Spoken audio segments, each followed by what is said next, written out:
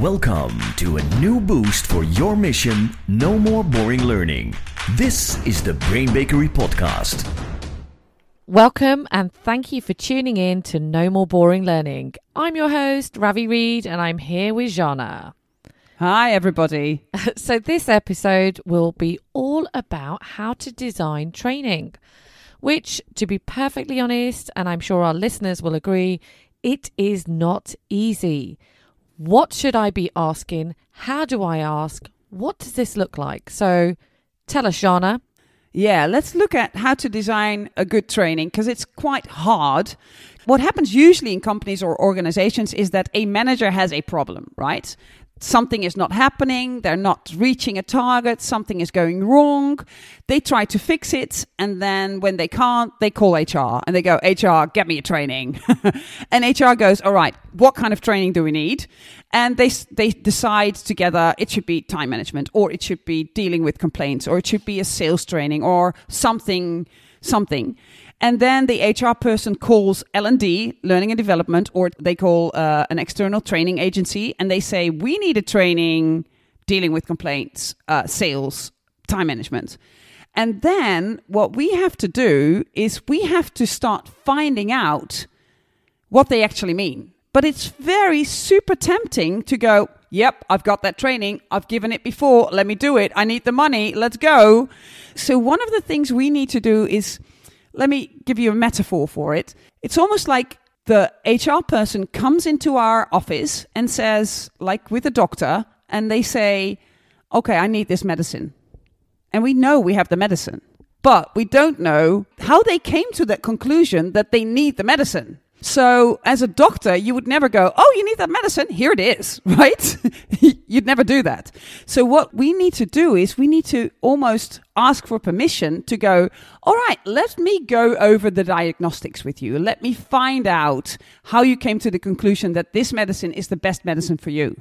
For all you listeners out there that are sometimes buying training programs or journeys, if people ask you this question, if a training agency or a learning and development professional asks you these questions, you know they're good. Anybody who goes, yep, I've got that training ready for you, is not doing a proper job. And we're going to look at that today. I love the concept of actually diagnosing before prescribing. So actually what we do, exactly as you said, and the listeners will agree that we prescribe something that we've already done. We got an 8 for it, so I'm going to use this. Yeah. So today we want to look at how do you not immediately go, yes, I've got it, but go for a good diagnostic so that you know you can actually measure something more than that 8 in episode 1 that we talked about. People might want to check that out. And what we also want to do in this episode is I've prepared something. It's like the ultimate questionnaire that you can use with lots of questions that you can use to ask, those diagnostics questions so that you actually know and find out everything you need to know before you design a training. So for all the listeners who are super curious about the questionnaire, go onto brainbakery.com and download it. It's always on Brain Snacks, and also you can follow Jana on her blog. I know you have a theory ready, so give me the backstory. Tell me a little bit more about it. Yes. So the theory is, of course, Donald Kirkpatrick's evaluation model. When he actually wrote that down in the 50s of last century, he wrote it in 4 articles. He wrote an article per example of how to evaluate. And he pushed that out into the world, never knowing where it landed. And then years later, he told this story when I was attending one of his sessions before he had sadly passed. He told us that in the 60s, Motorola met him, the company Motorola, and they said, oh, you're Donald Kirkpatrick. That's awesome. We use your model all the time. And Donald Kirkpatrick said, model? I don't have a model. I have 4 articles.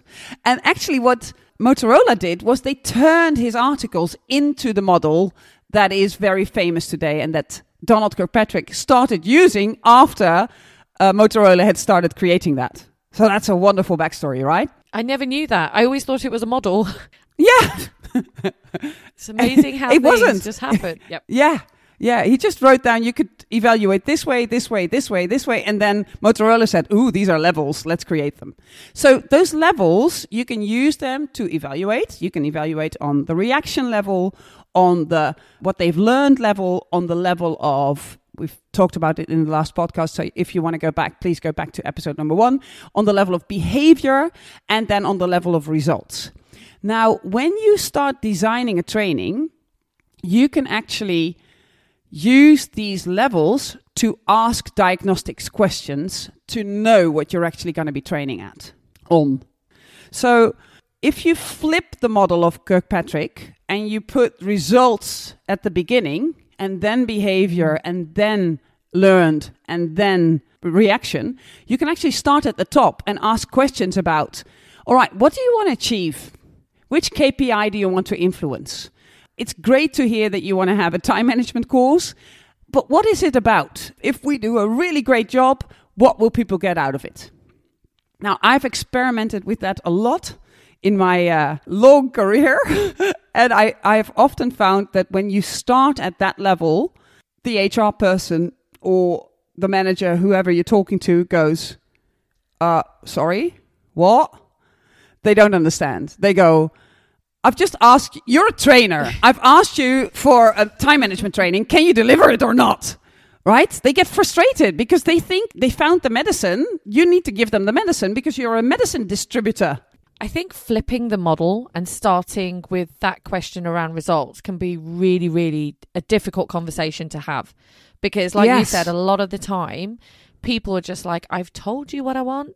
Can you stop asking me these questions? How do we deal with that? How do we actually make sure we get those answered? So I always compare it with a car mechanic. Let's say I bring my car to the car mechanic and I say to him or her, there's something making a noise in the left front of the car. And I go, fix it. And then I go immediately, what will it cost? And how many days will you be working on it? Then the car mechanic will go, I don't know. I haven't driven the car. I haven't heard the sound. I haven't opened the hood and looked inside. I don't have a diagnostics yet. So you can't ask me how many days and what it's going to cost. I need to find out first. And that's the job I first have to do.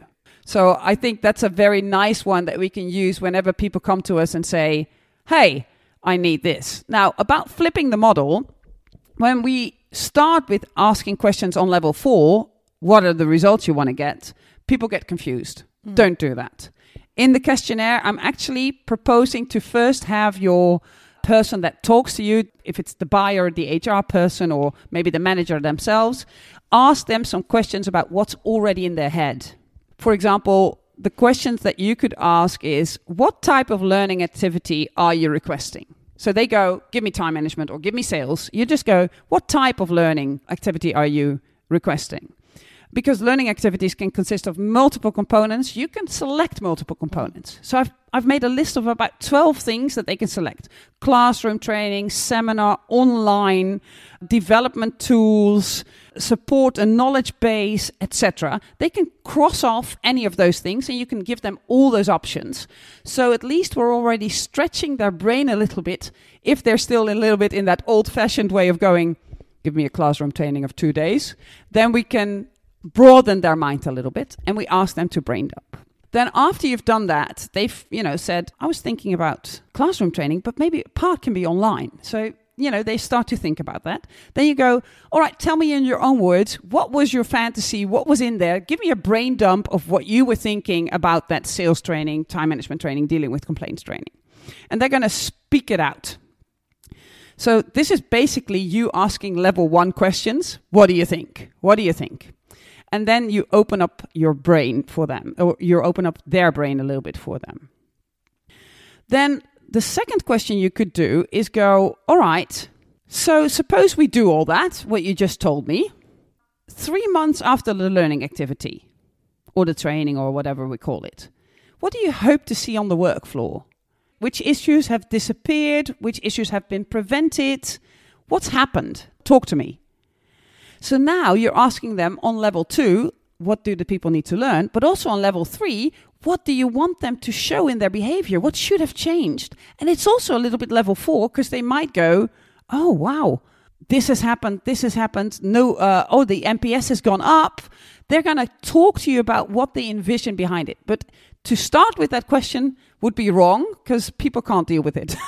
Yes. I think what I found interesting about this is that actually by having the conversation, by doing this diagnostic, what you're doing is then you're going to be designing a training that will really be of value. And this connects back to actually episode 1, where we talked about how do you measure the value of your training? Well, if you get the diagnostic right in the first place, meet the needs and then deliver, surely that all connects together. Absolutely. So now you've asked them to fantasize about what happens in the future, in the behavior and in the results. So that's awesome. And then you want to ask them another question. Why do you need it now? Yes. What's been happening? And I've given them some options. I'm just going to read them from the list. And if you're online, you can read them with us. What's the reason? Give me 1 or 2 of them that you want to talk about training right now. So maybe, number 1, there's been a long-term performance issue. There's a new performance issue. And then you can ask them what caused that new performance issue. There's a new opportunity we'd like to seize, but we can't as long as the people lack the new skills they need for that new opportunity. Or there could be something like there's a new tool or a system or a product or a device we need to learn. Or we are taking a new strategic or tactical direction and we need to get everybody aligned. Or it could be someone important suggested this training is necessary. And you go, oh, okay, who's that? Why? So by going down this list of why now, you actually get a feeling of, aha, this is where this is coming from. It's been a long time. They've already trained on it for 5 times, and every time the training failed. Or, oh, it's a new opportunity we want to seize. So you get so much information of the why now part that causes you to create a very clear training or learning activity instead of going, oh, time management, I've got that on the shelf. Let me take it off the shelf, dust it off, and just give it to you. I'm going to ask you this question, and I'm sure a few of our listeners are thinking the same thing. I've downloaded it. There's some fantastic questions on here. What are the right questions to what? Do I use all of the questions, Jana? How should I pick and choose the questions? I think what I would do is before you go into any conversation with somebody requesting a training or requesting an offering for a training, I would go in and check out all of these questions and maybe mark some of them that you think are more important for this specific situation. I've used multiple sources. I've used Will Thalheimer's questionnaires. I've used my own book, No More Boring Learning, but also Kessels and Smith, who've done some great questionnaires. And I've combined all of them and I've marked where you are at, level 1, level 2, level 3. So you can actually see that and then choose them. But I would bring all of them because I have used this now a couple of times and I've been surprised how many times people pick something when you send it to them or when you show it to them, pick something that I would have never thought of. I think the question has been designed so that you use all of the questions to make sure that actually you don't skip any of them. And you could use the questionnaire, send it to the person you're working with for them to complete before the conversation that you have with them. So let's move on through the list. Let's go to level 3. And level 3 is all about the behavior that they want to see. I've called that part work situation. So you could ask them, what are people doing now? And what would you like them to do? In short, what behaviors are you seeing on the floor? And what will be more effective? So what are your people doing now that isn't having the desired effect? What are they saying? What would you like them to say? Now, very often, people say, they say this, and that's wrong. That's not good. And then I ask them, what would you like them to say? And they go, well, something better.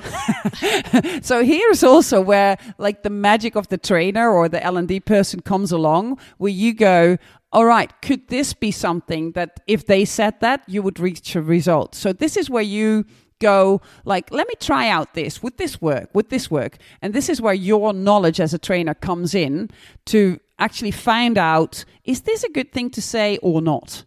Because very often you'll ask them, what do they say? What do you want them to say? And they basically in their brain, they go, if I'd known what I wanted them to say, I would have told them, right?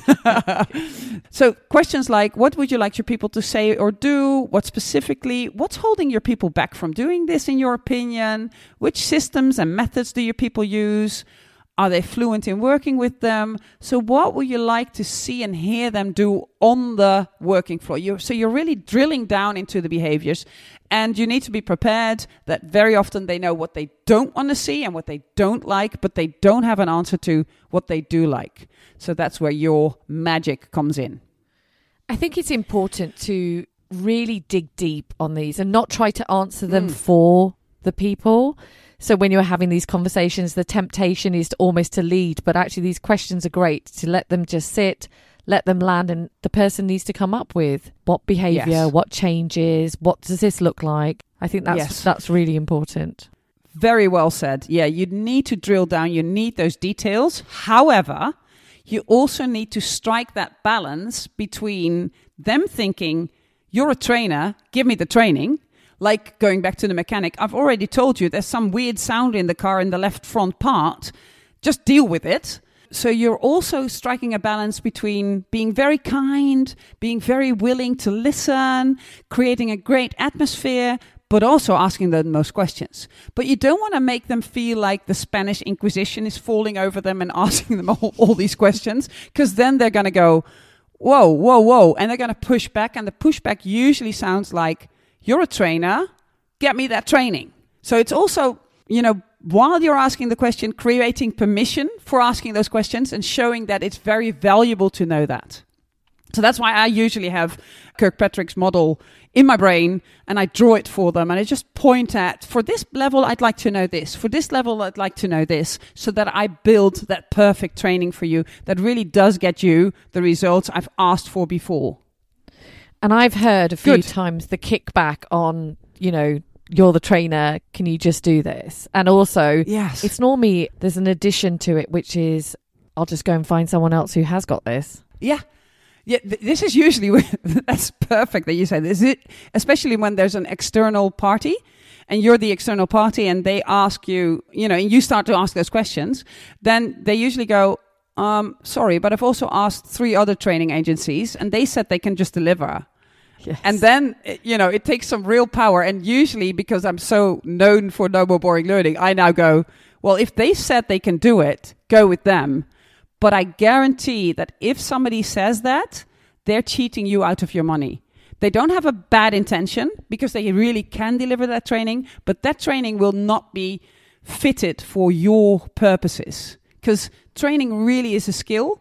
And I can maybe look at if I can do it in a shorter bit of time. I can maybe do it only on an e-learning. I can really make something valuable for you. But if you want to go getting something off the shelf, that's absolutely fine with me. Please feel free to do that. And then usually they go, oh, hang on. Let's listen to this weird lady. And they try out to go with me. But it does take some convincing of them willing to put the investment of time and their brain power into it. So shall I go on with the list? That would be amazing. All right. So level 2 questions. So this is about the knowledge or the skill that specifically they need to learn. What new competencies are needed to achieve the desired work situation?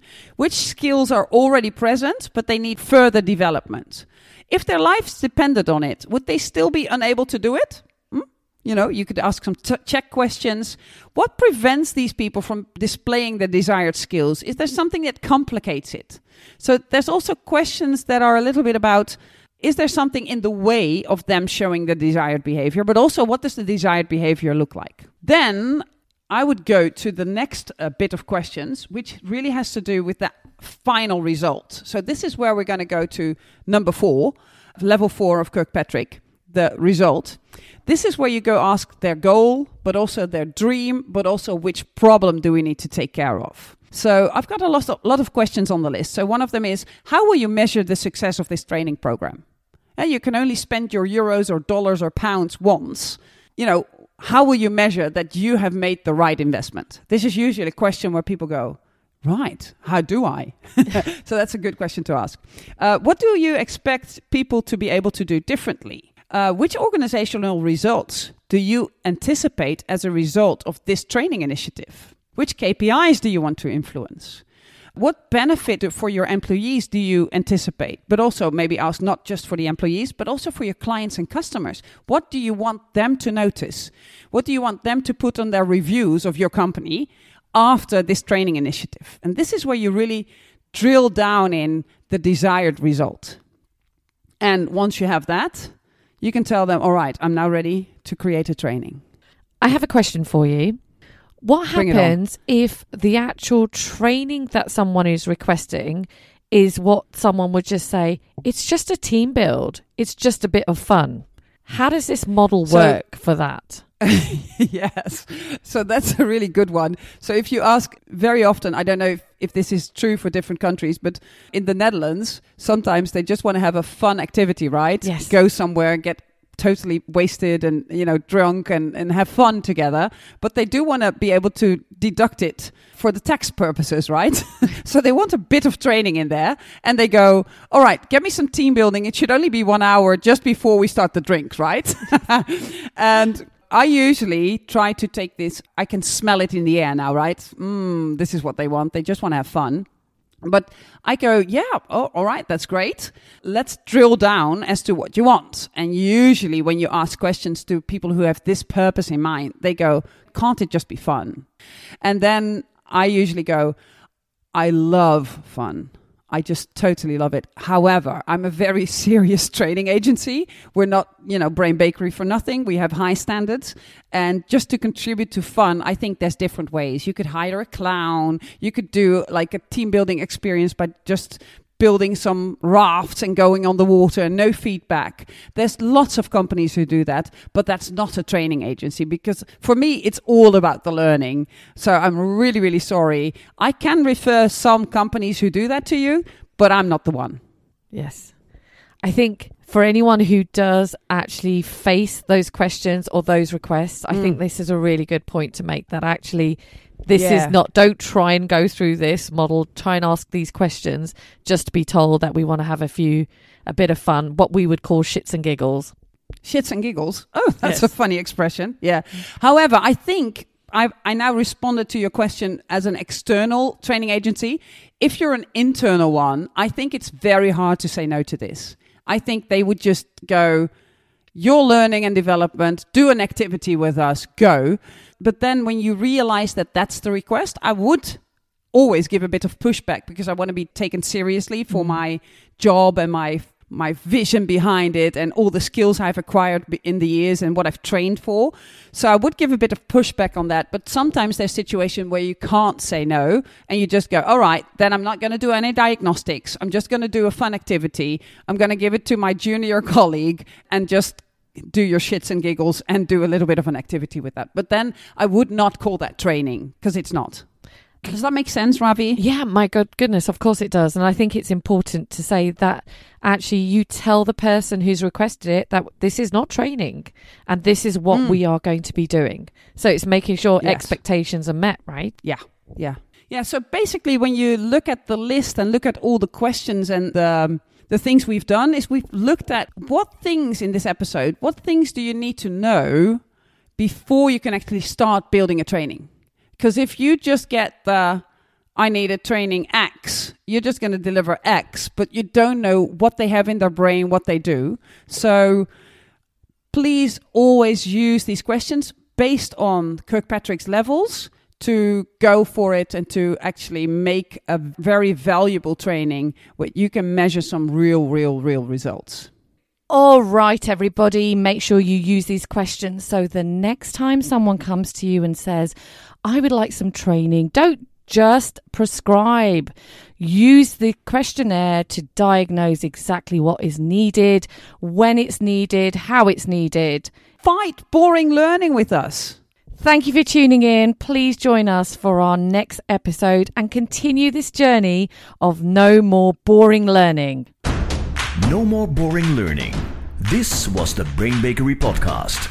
Want to know more? Follow us on our socials.